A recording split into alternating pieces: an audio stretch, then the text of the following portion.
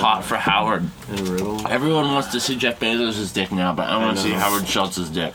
That's a real complexifier. I think we all knew we were always going to see it. We just didn't know Bezos' when. dick, but We didn't know when. I think it's a much bigger question with Howard Schultz. Right. Howard, let's see your Schultz. Like, does he fuck? Question mark. No. From the ground up, baby. Hell yeah. Man. Hell yes. Oh, God. Look at that. I don't even know what that kind of collar is called, but it is not Awful. the regular kind. It's the kind that... No, it's meant to be worn with a jacket and a tie, though, so he does look like an idiot. Yeah. Well, he looks like a Seattleite. Yeah. He has neck fins. Yeah. That's cool. You know. That's an adaptation billionaires get. Yeah. Because it's really hard to swim in gold. That's what you don't realize. I think the big mistake I'm realizing is that he doesn't have his sleeves rolled up. Oh, that. Well, show off kinda- You're their, going to get show things off done. their guns, too. Yeah. That's the first step. Yeah. The international symbol of getting things done is having Yeah. your sleeves roll up. And he's not. He's clearly not. He kind of, at an angle, looks like...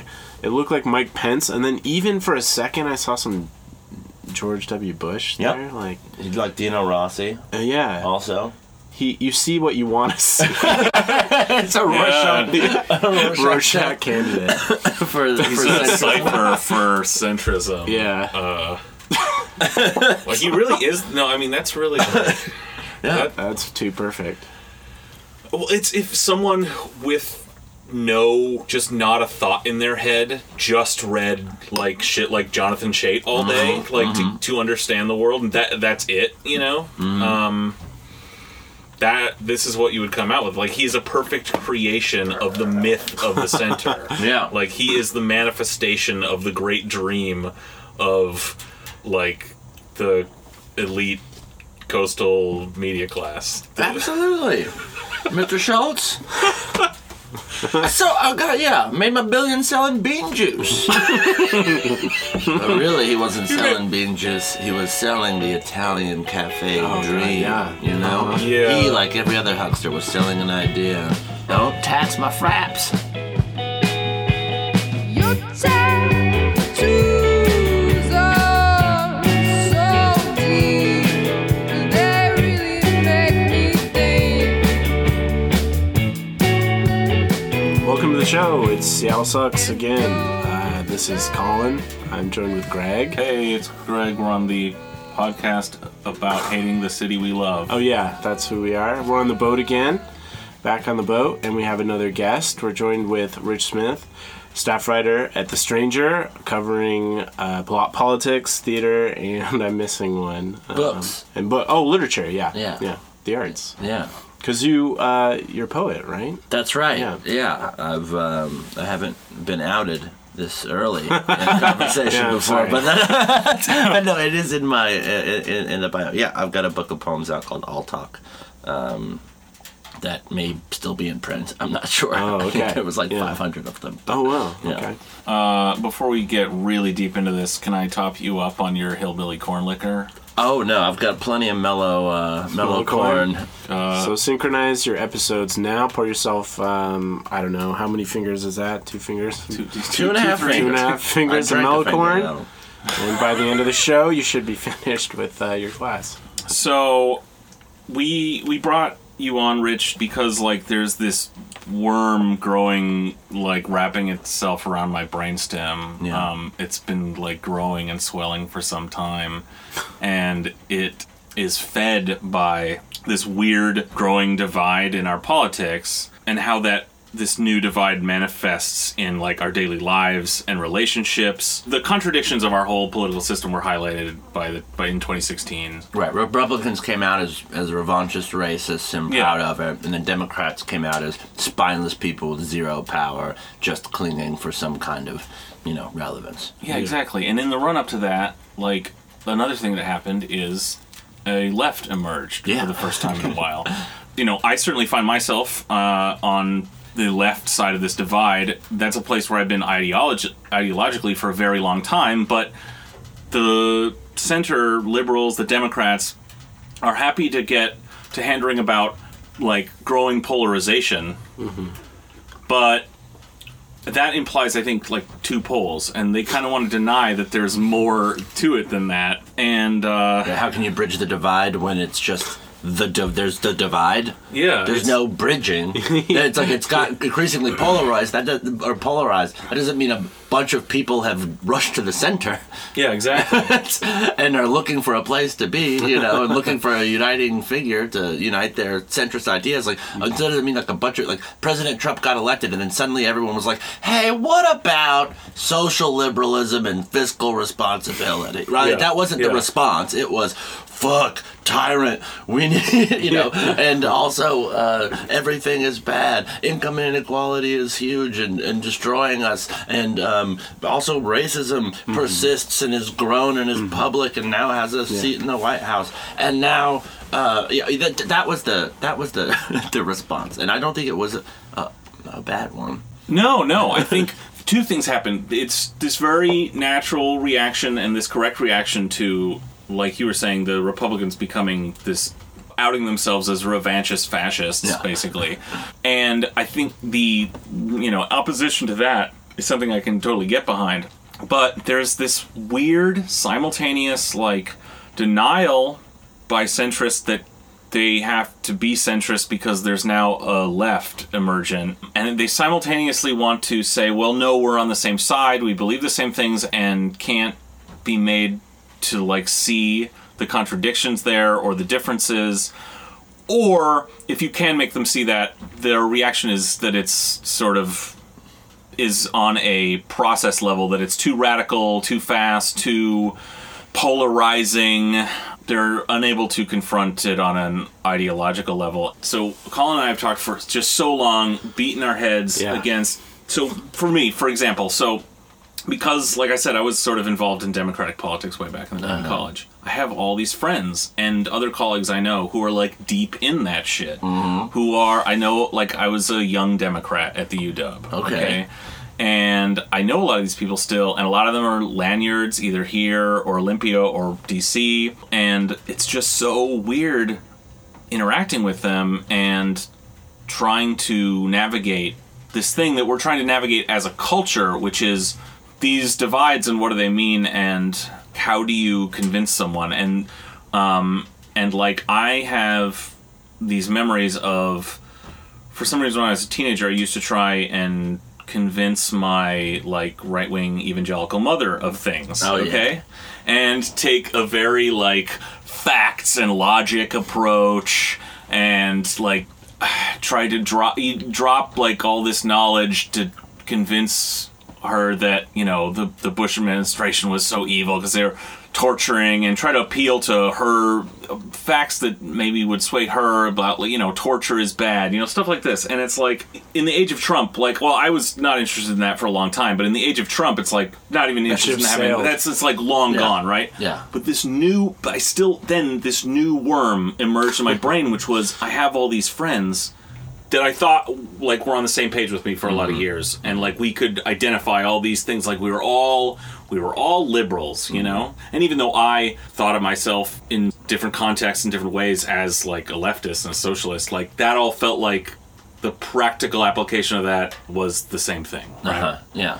And then seeing this big split, I feel like my teenage self again, arguing with my mother when I talk to my friends from college. Yeah. I think Hamilton Nolan wrote a post about this in Splinter a while back that made sense to me, which is, I think, part of a reason for it. If there doesn't seem to be, if it's just kind of the these conversations are happening at the bar with someone who was seriously voting for Hillary Clinton. I could not imagine why you would think anything differently. It's kind of that. I think that those kinds of conversations and frustrations emerged because the right stopped making interesting arguments. I mean, during the Bush years, there was at least some argument you had to have about patriotism and whether or not that was useful. Some argument about whether or not torturing people was a useful a thing to do for military to do.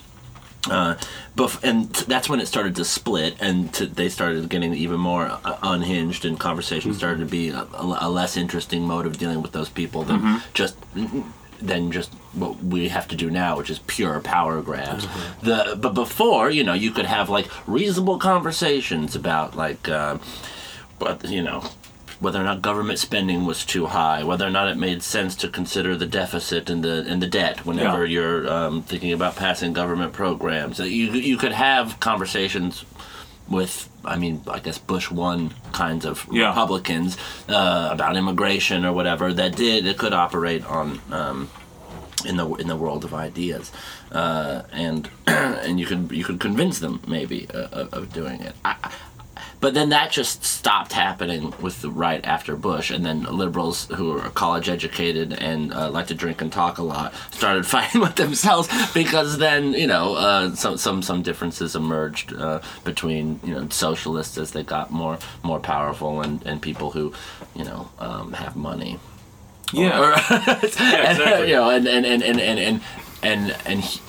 And respect and think that the establishment politics should be upheld and necessary for to carry out policy changes. The same people who are coming out against, for instance, the Green New Deal, today as being I asked how many do we have? I asked the entire Democrat congressional delegation of Washington how they felt about the Green New Deal rollout, and every single one of them was like, except for Pramila Jayapal, who was a co-sponsor, was like, so glad that we're doing something to address climate change, but I just don't know about any of it yet. I haven't really. They're completely afraid. It is a resolution. It is a messaging bill. They're completely afraid to say, you know what? Yes, we are having a climate catastrophe faces us in a matter of 1 or 2 decades. Right, and the message is about scale. Yes. Right, it's about scale and that it's the government's burden to intervene. Yeah, and those are 2 pretty simple concepts. Yeah, but that's our divide now, and that's our politics. Is like that's the difference right there between the left and a center. But the Republicans are saying, well, climate change isn't real, so right. So it's not fun to have that argument. No, right? That's like, but they're just that's totally unhinged and boring, and ultimately like they're only like that's like a quarter of the country, maybe. That's who they can get out to the polls is a quarter of the country, but they should be totally irrelevant. But nobody votes in this country. So people vote, they just don't vote where it matters. Yeah. And part of that could be because we repealed the Voting Rights Act.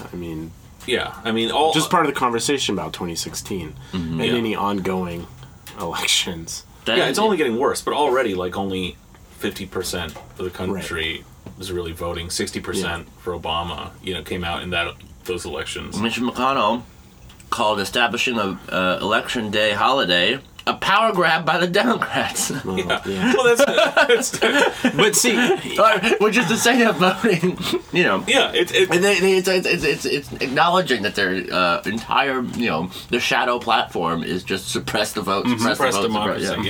Well, you can almost admire them for that. Yeah. They stick to their plans, which is stay in power, pass tax cuts, and that's it. And they'll say it, and they're not afraid of. They're not obsessed with the decorum of it, and they realize that it doesn't matter, which is another actual divide with the center and the left. Is like, there's a center that is obsessed with this kind of decorum and wrings its hands about process and polarization, and a left that says this shit's serious, let's just do something, Yeah. Well, the centrist says like, well, don't say what you actually believe. That's not going to get bipartisan support, and then like camera pans to the Republicans, and it's just a bunch of goblins eating each other. Like, we have to try to convince these people, to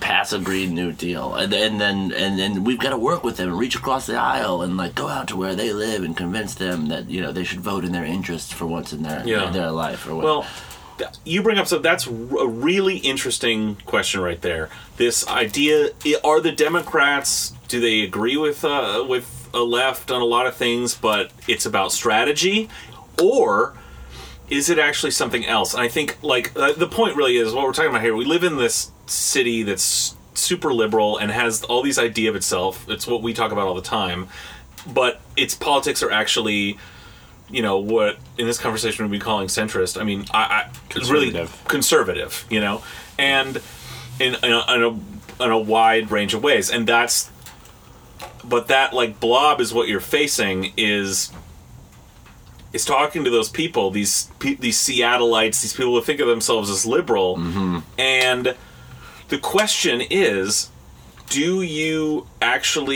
are you actually in favor of making the world a better place for people, and do you actually have left or liberal views of the world? And it's about strategy. It's about we can't do things too fast. We have to be incremental. We have to be careful. It's an electoral strategy. We can't seem too left. We'll scare off these conservative voters. I think that's a bad strategy and a misunderstanding. But I think in a lot of cases, and certainly at the establishment level, the actual Democratic Party and the Democratic delegation, and their views are actually very conservative. They're opposed to a Green New Deal. Why be resistant to a Green New Deal, right? Something that's a very popular idea. Why? The bigger, more obvious question is Medicare for all, right? Oh, yeah.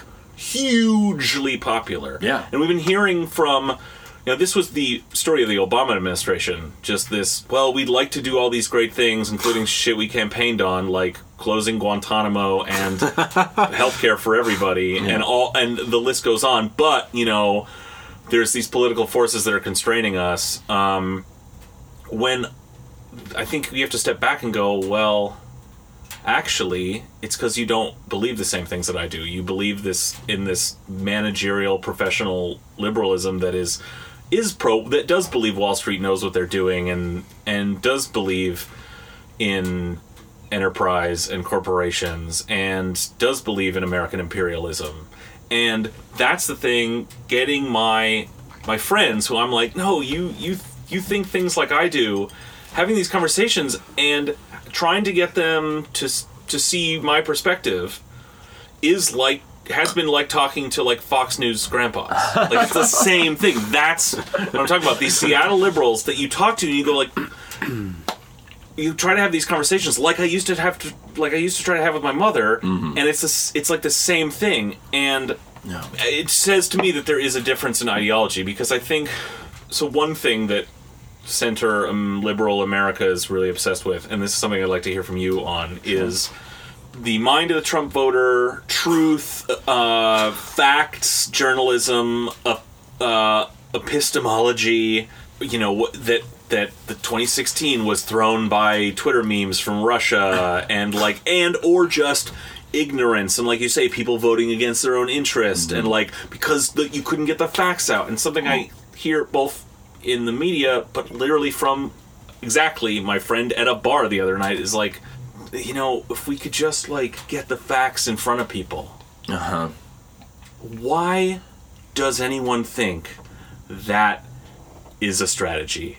Rich Smith, we go to you. Oh my God, yeah. I mean, I thought you were teeing up for another question about objectivity in journalism, which I'm happy to talk about. But what we live, because of, I feel like I'm about to have a kind of a boring answer, but we live in two completely separate. What Trump was very good at doing was creating an entirely separate universe of people who believe information from this source, and he constantly continues to deride as fake information from all other sources not approved by him and his followers. And so even if you do give them a fact, let's say, from a newspaper, they're going to say, well, that's from the liberal biased media. You can't convince me. My preacher has to say it, or Donald Trump has to say it, and it's not the truth. The postmodernist world, Republicans figured out how to corrupt postmodernism and enact it in a gross way, and that's what I think we're seeing. If truth is relative, that means that that truth doesn't exist. So truth is whatever I say it is, and so I can construct it. That's a misreading, of course, of most general ideas of postmodernism. But that's they were like, oh, we can fucking politicize that, and they did, and so it's you can't. I don't think you can, with a series of facts or reasonable arguments, convince somebody at this point, who's like gonna vote for Trump that. No, you can't, because if you could say, Elliot Abrams, don't you, like, you could just start listing facts, right? You'd be like, no, do you understand? This guy, Trump just appointed, like, this horrible man to like, be the point man on Venezuela. Oh, yeah. And you could say... The Contra guy. Yeah, exactly. You could say, like, but, he's responsible for all these crimes, but you'd have to... Then the next question is, well, what crimes? Oh, well, he's a genocidaire for American imperialism in Central America and in the Dirty Wars. And, like, but then the question is, what dirty war are you talking about? Oh, well, you see, Reagan was actually a bad guy. Well, actually, he was kind of dumb and senile and an asshole. Uh-huh. And, well, then you're done there already. But then if you somehow were trying to explain that, okay, you're saying, well, don't you remember Iran Contra? It's like, well, yeah, weren't we on the right side of the Cold War? Which is like what Elliot Abrams has said when questioned about this stuff in the media over the last, decades. Uh-huh. And you go, oh, well... No, see, actually, the Cold War was horseshit. It was a bunch of lies. It was a giant waste of time and money, and killed millions of people fruitlessly. Also, the Soviets always were just scared shitless of us and wanted peace the whole time. Oh, also, communism's really cool. It's like you just have to. You keep going down. That's why the facts you can't. You should be able to say you just point at Elliot Abrams and go, holy shit, this guy is one of the worst people on earth. Yeah, that's why there's no bridging the divide with those kinds of people, but through reasoned arguments, facts or and logic, through the normal channels. But you can, so you have to go you have to move to the different point of the rhetorical triangle and go to pathos and recognize that they are suffering. Like one thing they can't lie about the fact that they are paying out of their ass for deductibles and they can't find houses and they're losing money. Well, some of them, the middle class people who support Trump which is a lot. I think which is the quintessential Trump voter is like a white suburban small business shithead. Yes, has a landscaping business outside of Belton, Missouri, and it's got a dually in the driveway with a jet ski on a trailer behind it. Absolutely, brother, you bet. And he's also down at Party Cove next weekend because he loves this country and because Trump is the fucking president. And was he down at Party Cove when Obama was the president? Yes, he was. But you know what? Fucking, he was losing money on that.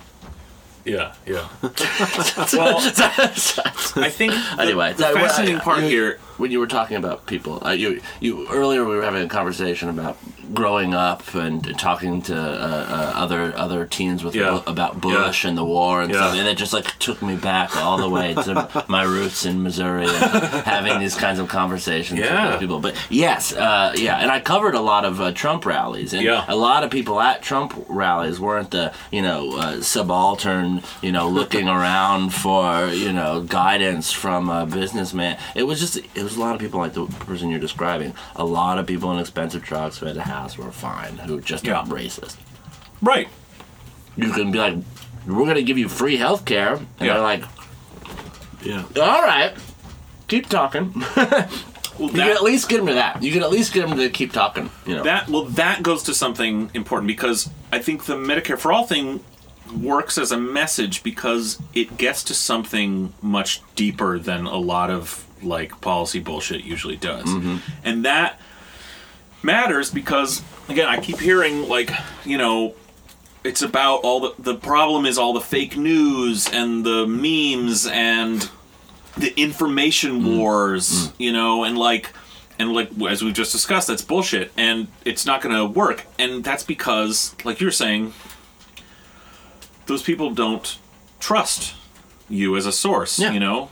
And what I want to get down to is the reason for that.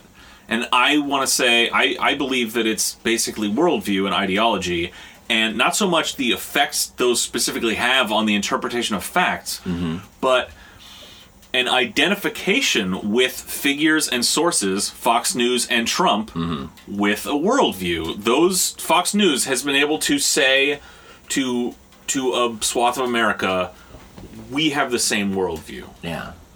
Either by meeting them where they were at, like with racist dog whistles, and like convincing them that they really were a racist shithead like they were, or by slowly appealing over years on a lot of other moral and ideological stances that convince them that these people are with me on worldview, on ideology, how I look at the world, what's important.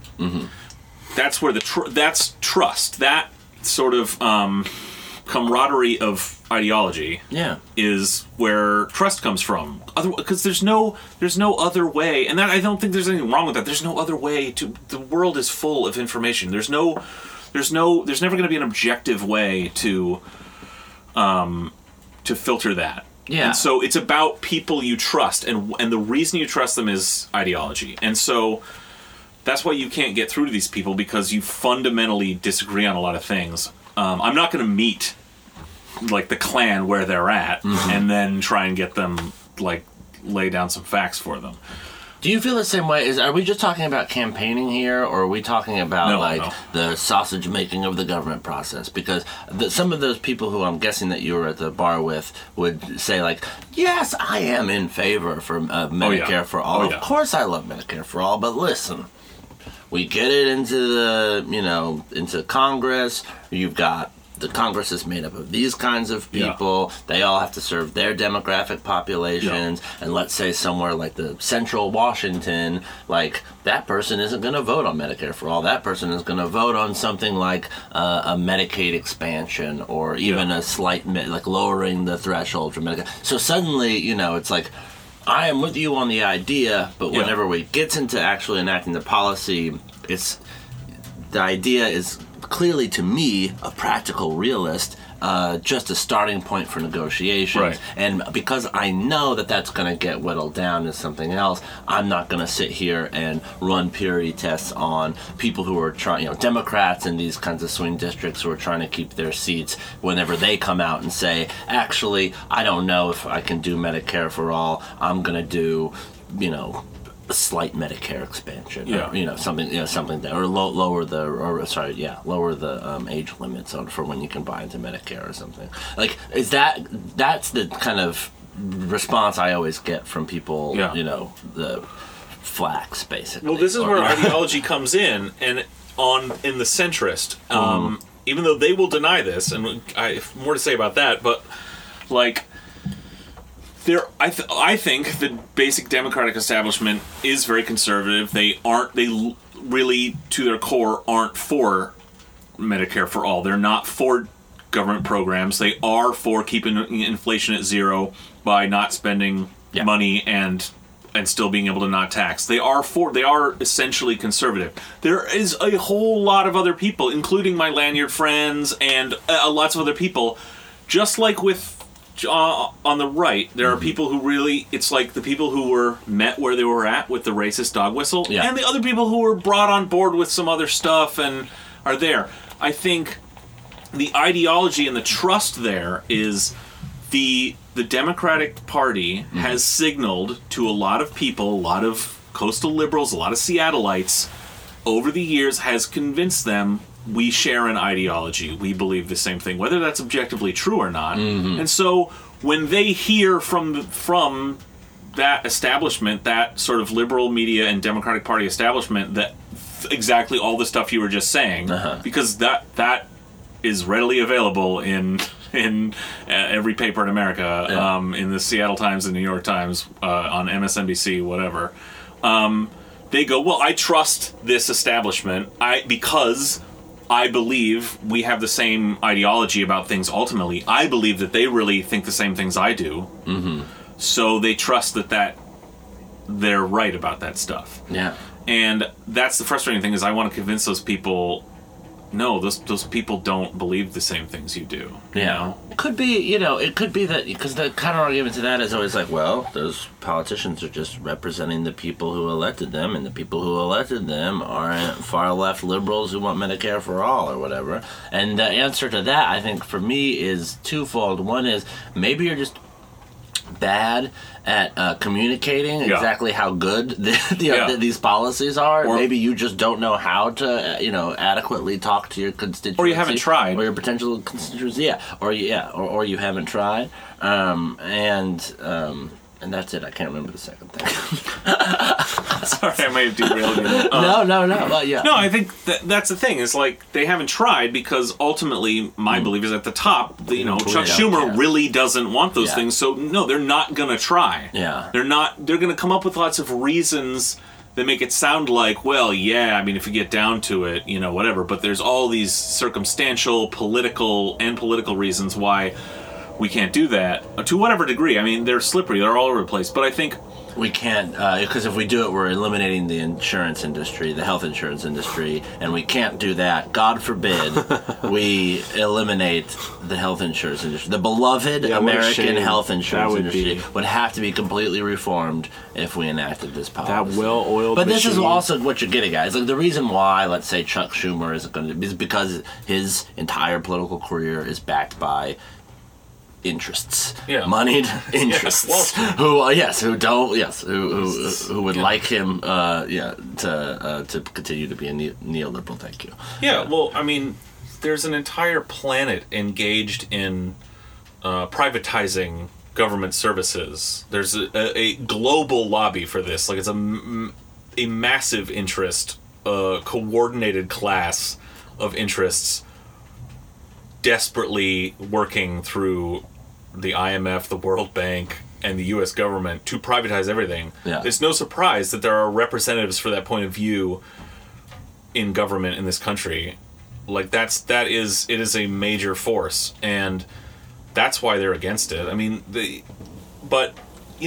what's interesting there is, and if they successfully implement a big government program like that and see how popular it is, that really fucks with their money. This is Shama's argument, right? About locally, just thinking about how it's like the corporate-backed Democrats on the Seattle City Council don't want public housing. They don't want massive, they don't want to spend millions and millions of dollars, $500 million or whatever, investing in public housing, because if there's a successful, string of public houses that are built, and if the housing crisis lessens as a result of it, then it risks their electability suddenly because suddenly the developers don't want to give money to them anymore, etc. So this is a way in which I see what you're saying, because it's easy to argue it's easy to do to maintain a status quo. That's the basic ballgame. What makes it so insane-making is that the problems facing us are so huge and systemic and system-breaking that there's no way maintenance of the status quo is going to be able to help fix those problems. Like, for instance, I'm thinking, I'm stuck on this new Green Deal thing. I asked Rick Larson for comment, and he was like, he was the one who was most not interested in the Green New Deal because he represents Boeing, and he was just like, I don't know if I can back anything that's gonna make it so that people are not gonna want to fly, and because the people I represent make the safest airplanes in the country, etc., etc. It's like, have them make trains. Make Boeing do the high speed, like just change what they make. They, it's made of the same materials. Essentially, have the engineers like do a long training session, lose money, but see an opportunity in systematic change rather than seeing it as like this big, it's impossible, it sounds too big or whatever. And these are just scared little people who want to retire. The people in service of this are scared little people, but they have these arguments ready to deploy that have been crafted for them by an interest that is in maintaining the status quo. Yeah. Which, and that, man, I have all these, historical materialist arguments for why we should fucking change everything in our country and world, right? But, it is kind of all irrelevant in a way because, climate change is just so massive. It's so clear that you are going to have to rewrite all the terms of society and certainly this economy. Mm-hmm.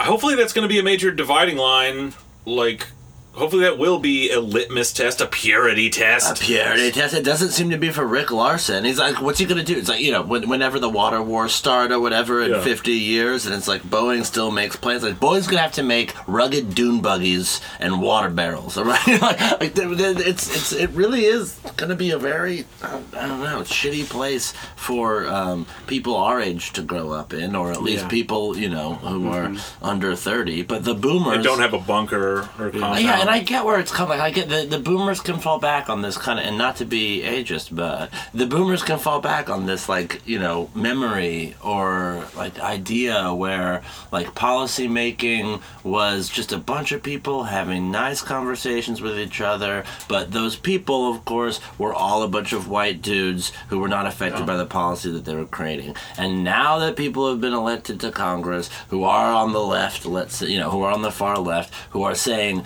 the comet is coming and we need to do something about the comet, their immediate reaction is like, no, we can just play a nice game of chess and go home at 5:30 or whatever, and they're feeling like they're losing a sense of stability that was there for them, but is not going to be there for all of us soon. And it's the people who have been elected on the progressives who have been elected, who I think speak that truth the strongest, and they don't like it. No, they really don't.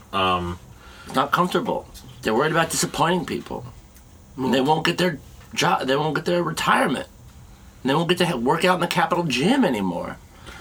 Fuck that, man. That's a joke, because you can have all that shit. But it's, there's going to be a redistribution. One way or another. Yeah. Just exactly like that. So you're talking to, electeds, but there's people our age in this city, this very liberal centrist city, that you can have these conversations that go like, well, yeah, we have to weigh all the options and we have to just bring the stakeholders to the table. But do you not see that this Green New Deal idea is very simple, and it is a clear thing. There's nothing to commit to in it really, except that it's big. Yeah, we have to allocate a greater percentage of our GDP to government spending than we have in 60 years. Yeah. we did it in World War II. The difference is that people are super pumped to kill and the bad guy, but they look at climate change and it's too diffuse of a bad guy. They look at rampant income inequality that is hurting them and it's too diffuse of a bad guy. They don't think that the government is very good at killing that bad guy. They think the government is only very good at using guns to kill the Nazis. Yeah, and that's the centrist ideology. I think another interesting conundrum in there is so we talked about how you can't talk to conservatives with facts and shit. It's just they're on it because they're on a different plane. So bringing that, I've tried to bring that lesson learned from my mother to trying to convince some of my friends, but. I bring that lesson of okay, you can't. It's not just all about the facts. You have to start from a worldview perspective. But the problem is, when you talk to a centrist lib on worldview terms, that actually turns them off faster than anything, because the thing they are more afraid of than anything is ideology. To them, like, that's the boogeyman. It's ideology itself. That's where our extreme politics come from. That's where they don't believe they have an ideology. We've just discussed a lot of, like, the details of their ideology. They don't believe they have that. What they believe they have is smart people and objective facts. Now, you're in the business of objective facts. Yes. Rich Smith, so where does that get us? Yeah, I don't know. It's, it's impossible to escape ideology. The newspapers, papers of record, purport to be outside of ideology or to exist outside of ideology whenever they just report the facts on any story or issue.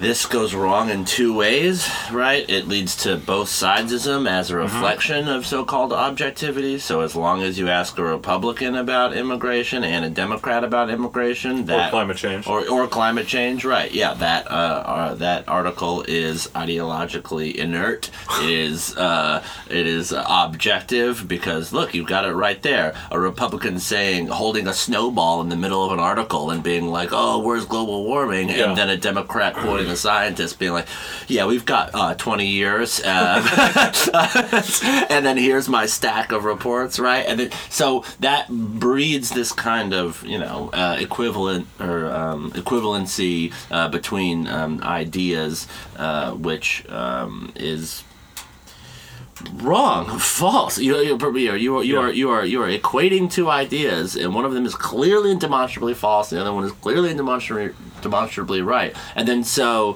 for the sake of a completely self-imposed definition of objectivity, you are going to present both as fact. That's the gamble that's being taken at the majority of the papers of record in this country. That's one thing. That's like one way in which it plays out. The other way in which it plays out is, you'll claim to be objective, but you're telling a story, and whenever you're telling a story, like whenever you're taking a photo, you are cutting out a certain square of life and choosing what goes in that square. It's the same thing when you're telling an objective newspaper story. So I'm thinking of an article I recently read in a newspaper about, business owners being mad about homeless people sleeping in RVs in Soto or whatever. And this is like presented as like, this is just a fact. Crime is spreading in Soto and business owners are mad at homeless people about it. Is there any it's property crime. Yeah. Is there any... It's like our two favorite words on this podcast. And of course, business owners were interviewed. Their views were expressed. Maybe they got one person sleeping in an RV, being like, "No, I'm not breaking anything at the moment," But this was presented as objective fact. Like objectively reporting on someone's ideological opinion. Right, and the headline basically made you think that Soto is overrun with homeless people who are gonna break your car if you go in there, And so that's not removed from ideology. That is an ideology that is more in support of small business interests, not wanting to have broken windows around their candle factory or whatever the fuck. Yeah. Right. So those kinds of stories happen all the time. This happens all the time with fucking cops too. A lot of it is just they're just printing cops press releases, and then later on it takes forever to figure out that actually the white cop was racist and then just shot the kid. It takes a very long time to actually get to the objective truth that they're looking at. But so much of it initially is presented as fact divorced from ideology. But it's clearly not. Because you can't escape ideology. Because clearly, like the idea, and this is pervasive in newspapers, like you say, that whatever comes out of the police department is, facts, just objective facts that should be reported. Yeah. That's a highly ideological concept, and that's highlighted by the fact that there's a growing segment of people in this country who really hate cops and think they should all go away. Yeah. Well, yeah. Well, So, like, you can see, like, that's not the only opinion to have, you know? Urbanists scream about this all the time, and I think they're right. You know, when they talk about people getting killed in car wrecks or whatever, Yeah. and they're like, you know, an SUV killed a person who was walking across the street. It's like, no, a driver, like a human, a human being killed another human being who was walking across the. So in almost every choice, you know, every wording choice, every linguistic choice that they make, they are picking who has agency and who doesn't have agency, and in that way they are picking sides about power, and in that way they are perpetuating a certain kind of ideology. And anybody who is not sweating every time they write something. Every time they write a newspaper article, about that. Anytime anybody who isn't like constantly questioning the language that they're using to describe these kinds of events, you know, any reporter who isn't is doing it wrong. Yeah. And they use this like I'm just reporting the facts, or centrist idea as a shield to prevent them from doing the real earnest mental work that they have to do to say, hey, what am I writing here? What am I recording here? And am I picking a side of what I'm doing here? Or like, you know, whose side am I on? And is it right to be on that side? Yeah, well, see, now you got to it there. At the end, the last question is, you have to ask, is it right to be on that side? Mm-hmm. There's no escape from ideology, okay? Yeah. You have to pick a side, because there is usually a fucking side, okay? There is right and wrong, and and you have to pick that. Which is why, like, I think, again, to get back to, like, the idea of trust and facts, like, why you can't communicate to this large segment of the population, the sort of liberal media establishment is wrapped up in doing what you were just describing, and for that reason, I think there's a way that influences, and I think it's largely pulled to the right because, you know, the both sidesism has weighted toward this weird, myopic, tiny, racist portion of the population. But another thing is, like, because there's no clear ideology, there's no right or wrong, there's no perspective, essentially, there's no moral perspective. I think that is one reason that a lot of people don't trust that as a source, or don't feel like they can get anything out of it, and have tuned out from mainstream media, from newspapers. Whereas they trust sources that have made them identify with their worldview. Connected, and they've built that trust. Because that they can say, I can get my information from this because I know they share my worldview, and what is important to me, they believe the same, and so I can get my information from this source, like Fox News, for example. Right. But the rest of the shit is either they believe it's an opposite ideology, or their local paper is just like confusing drivel because it has no perspective that they can trust. Yeah. Well, I will say I am grateful, or I do like that there are people on the other side who are coming at it with that ideology. You know, people with really conservative bents who will just admit that that's the bent that they're writing with, and then here's the argument from this side, just because it sharpens the arguments that I can make, or that anybody could make. It's useful. It's just the second that we pretend that there's this middle that is the truth, that's when it's just like nobody's happy, and an actual conversation is stymied. I think we need more ideologically positioned media outlets. I mean, those are growing in, like, new media, for sure. We're down to, like, one-paper towns all across America. Especially right here in Seattle, with The Stranger being the only newspaper. Seattle's only newspaper, exactly. Stranger, a paper, the only paper I've read in this town for many years, including when I lived in Los Angeles. It's a shame what happened to the LA Weekly. Yeah, they're all going away, but you do have to ask the question, why would there be multiple newspapers? Why would it matter? If they're all going to... If the Times and the PI were largely going to have... I mean, that's a long story, whatever, but, like, if they're newspapers that are just trying to print objective, anti-ideological just the facts, ma'am.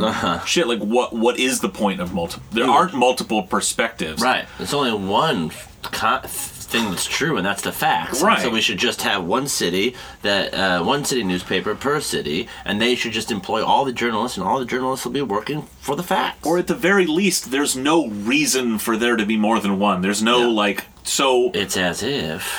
I think the Seattle Times Yeah. has an ideological bent, but it shields it. Yeah, no, they absolutely do, and they present it in this way that is faux objective, and if that's what it's going to be, like, it's no wonder. I think that's contributed to the death of print media, is a lack of, like, if all these outlets are just offering the same thing, and you can get all of them on your computer. Yeah. That's one reason that you don't need, if there's multiple perspectives, if there were like a union paper in this town, like everywhere there was, and like a insane billionaire right-wing rag like the Seattle Times, and like, and everything in between, you'd have a reason to seek out that perspective. Yeah. And that's a reason. I'm reading about the Seattle Times, but the reporters do good work. But the editorial board is the thing that I'm thinking of. Though some of the reporters do purport to be just doing the objective work of reporting, but they aren't actually doing the bidding of an ideology, or ideologically they're being propelled by an ideology, whether or not they admit it or even see it as such. Seems to be suspect. Yeah. Yeah.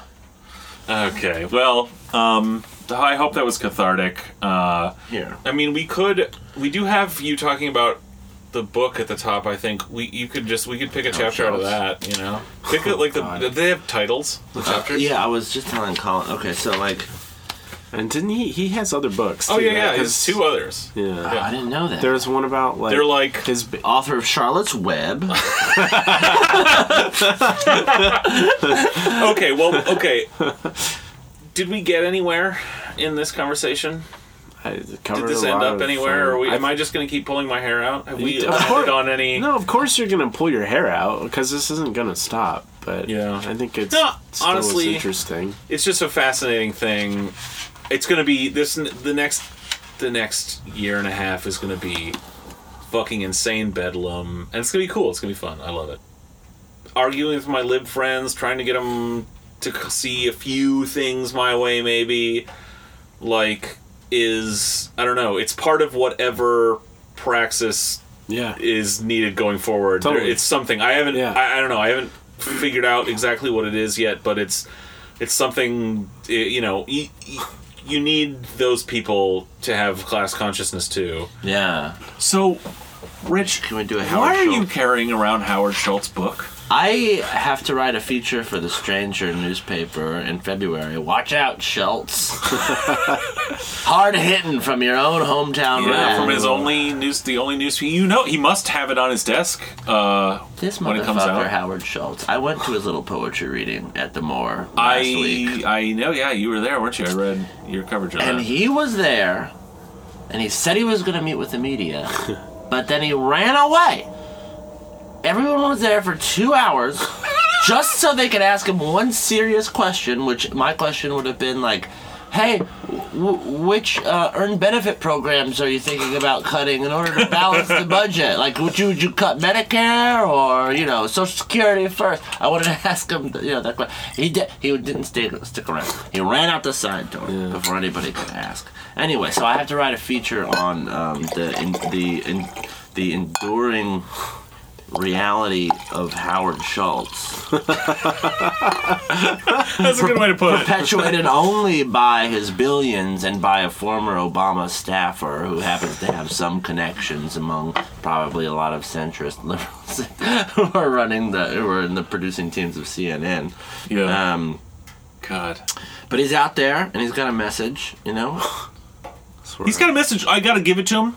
He is making his message very clear. He's actually saying very concrete shit. Yes. Like, we can't Medicare for all. We can't afford it, And it's un-American. It's un-American. And he compared it in that first 60 Minutes drop.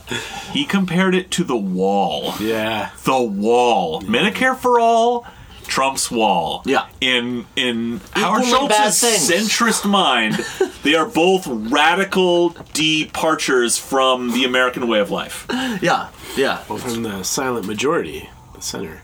Yeah. I mean, the Twitter joke is like, well, it isn't American because Europeans have health care for all, and America has this. Yeah, but it is American to try to, help as many people as you can, and Medicare for all would do that. I don't know if that is American. Okay, I'm not right. prepared. It is. I was coming out of my mouth, and I was like, "This is wrong. This is a lie. Why are you saying?" No, America is based on exploitation of the worker. Rugged individuality. Rugged individualism, indeed. And, yeah, and racism, and Manifest destiny. Yeah, exactly. But I do have genocide. What else? What other things is America based on? I have a copy of People's History there. If you want it behind you, if you want to thumb through it. God, that was an education for me. First, and I listened to, definitely didn't know about it until I watched Good Will Hunting. And awesome, very cool. Wow.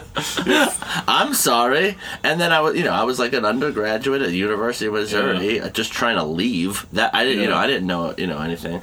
And then I watched Good Will Hunting, and then there's a People's History, and I was like, well, I mean, if Matt Damon's read it, and I opened up, and it was the first chapter is like, and Columbus sharpened his knives with the bodies of Native Americans. And it's like, holy shit, that's horrible. Yeah, so genocide. And sexism. Yeah, exactly. All right, so read us some chapters names and we'll pick one. Okay, just to kick this off. Ladies and gentlemen, if you're listening for the first time because we have the very handsome Rich Smith here with us, if that's what's brought you, note that if you would like to hear more about our thoughts on Howard Schultz and why we can afford anything because money is just a made-up concept, our last episode covers that in detail. What do you got here? Yes, I noticed that your last episode covered it in detail, which is why I was a little bit afraid to bring the book. But I thought, you didn't have Howard Schultz's perspective. Yeah, no. We want to hear it in his own words. We didn't last time. We want to be objective. It's a little bit complicated the way this is laid out, but there's 3 parts. Each part has some chapters. So maybe we can pick a part and then pick a chapter from the part. Yeah. So the 3 parts are beginnings, intention and reinvention, and then part 3, charter schools. No, that's not it. Howard Schultz. No, it's bridging divides. Ooh, hey, that sounds on point. That's on point. That's what we've been talking about, right? All right, Bridging divides. That's a winner. Ding, ding, ding. So you got to divide. How do you get a bridge there? That's it. Howard Schultz has a couple chapters dedicated to that very question. One chapter is called Just Discuss. One is called The Third Rail in the Third Place. Oh, yeah. Okay. We were riffing on that. If you touch Howard Schultz's third rail in his third place, you get a free coffee. Well, your third eye opens and you see the third way. Yeah, that's right. Yeah. Is this where he asks America to be his third? Rethink the possible. The polycule. America, will you be my third? Did he say that? He should. Yeah, I think that's what he's intimating. I think that's what. Yeah, right. The third rail in the third place opens up the third eye to reveal the third way. What I'm asking is, can we have a threesome, America? Yeah. Where I am your George Washington Godlord, and you all drink my bean juice anyway, and so just let me just cut your earned benefits. Okay, well, if this is a larger metaphor, not just about banging him and his wife, then what is the other part? It's him. Starbucks. Yeah, Starbucks. Yeah. It's a global phenomenon. Coffee. It's there in 77 countries. Howard has built incredible relationships with different countries, and that's what he's going to do when he's the president of the United States of America. Because let me tell you what, there's a silent majority of 40% of Americans who identify as independents are just ripe for someone to come along and say, remember the 90s?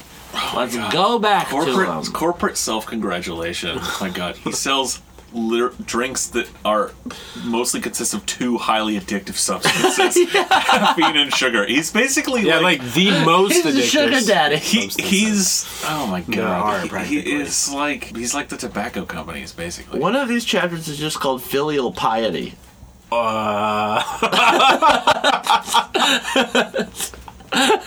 There's also this is hard to choose. This is also share your blanket, gumption. Gumption. That's when he watched Forrest Gump. Sounds incredibly banal. Welcoming places. Decided to invest in Bubba Gump companies. Okay. Accountable. I am kind of curious what his vision for us. Oh, a better version of us. A better version of us. 316. John. No way. I've never thought of the third place just as a physical environment. For me, the third place has always been a feeling, an emotion. Is this Stephen King now?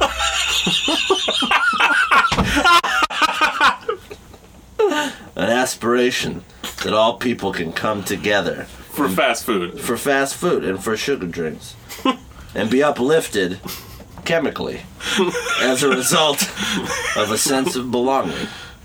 This is the cornerstone of our business, yes, but belonging is also a basic human right, which should be afforded to all members of society, especially persons of wealth.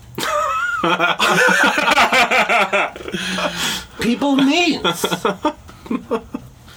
Because creating a sense of belonging is central to Starbucks' story. The company was compelled to respond to the events in Philadelphia with a serious self-reflection. Jesus! How much? Series of self-reflection and substance. Much more than apologize, we sought to examine bias in our own company and also in the country and explore ways to combat it. The momentous topics were not ones we were equipped to address ourselves because, after all, we're just selling bean juice based on a burn-it-to-the-ground business model. No, he's selling the idea that because you drink coffee, you're fucking Balzac. Yeah. For some reason, a ruthless private business model is not the way to solve racism. No, it clearly is. Straight. Eric Holder, the 82nd Attorney General of the United States and a member of the board of the NAACP. I just looked that up. Yeah. He has to... Why does it matter that he's the 82nd anything? It's just so you know, he's legit. Okay. He is comes from a long line of attorneys general. Advised Kevin early on not to rush to respond to public pressure for immediate answers, but to take the time to understand the details of what happened that day and be intentional about our actions going forward. Nice that he got PR advice from Eric Holder. That's fucking weird. Yeah, did he get money for that? I wonder if he got invoiced. No, it's just Eric Holder's voicemail. Yeah. No, you know what it Kevin? is? I'm trying. Kevin was not introduced. Not in this. We didn't. You're gonna find out. You'll know. Rich. You're gonna find out exactly who Kevin is. We'll have you back. I'm guessing that he's gonna be like the VP of PR. Yeah. But what's interesting there? Let's pick this apart because. So what he did was, as part of the PR strategy, because what he's running on, I guess, from what we got from these chapters titles, is basically this is all about Starbucks confronting racism, and so what his thesis is, I should be president because I have experience giving the most elaborate and thorough apology tours, which is like the currency of contemporary America. But in this case, okay, what do you do on a classic apology tour? They had this, incident, and they were like, "Who? No, a lawyer. Yeah. The biggest one. No. What do? You call the most powerful person you can from the aggrieved group. So they're like, okay, President Obama is not going to take this call. Attorney General Eric Holder is the most powerful black man in America who will take our call and advise us and accept our apology. Yeah. So we're just going to roll with that and say that we did the right thing by not immediately pulling this horrific... I thought they kicked somebody out. What was it, program? No. It was. He's referring to when they did one of the incidents that happened in a Starbucks where like when they were kicked out, arrested, they called the cops. You know, as people do at fast food joints, right? As suburban fast food stuff does. Right. If a black person is sitting there, they're committing a crime and they need to be kicked out. I remember. Yeah. I mean, McDonald's doesn't do that because McDonald's doesn't have like any highfalutin concept of itself.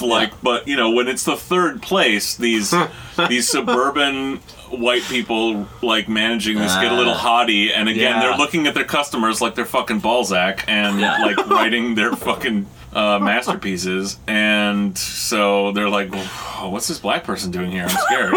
Yeah. And then Eric Holder, I love Eric Holder's advice, which is be intentional going forward. That's very lawyer. Yeah. That's like cover your ass, man. That's like that sounds like his reasoning for don't. Yeah. What? The opposite of that is react however you want to. It is the worst advice you could give somebody. Again, very lawyerly. That sounds like, you know, that's his justification for not prosecuting Wall Street. Yes. We saw a problem. We were intentional going forward, and our intention was not to prosecute it.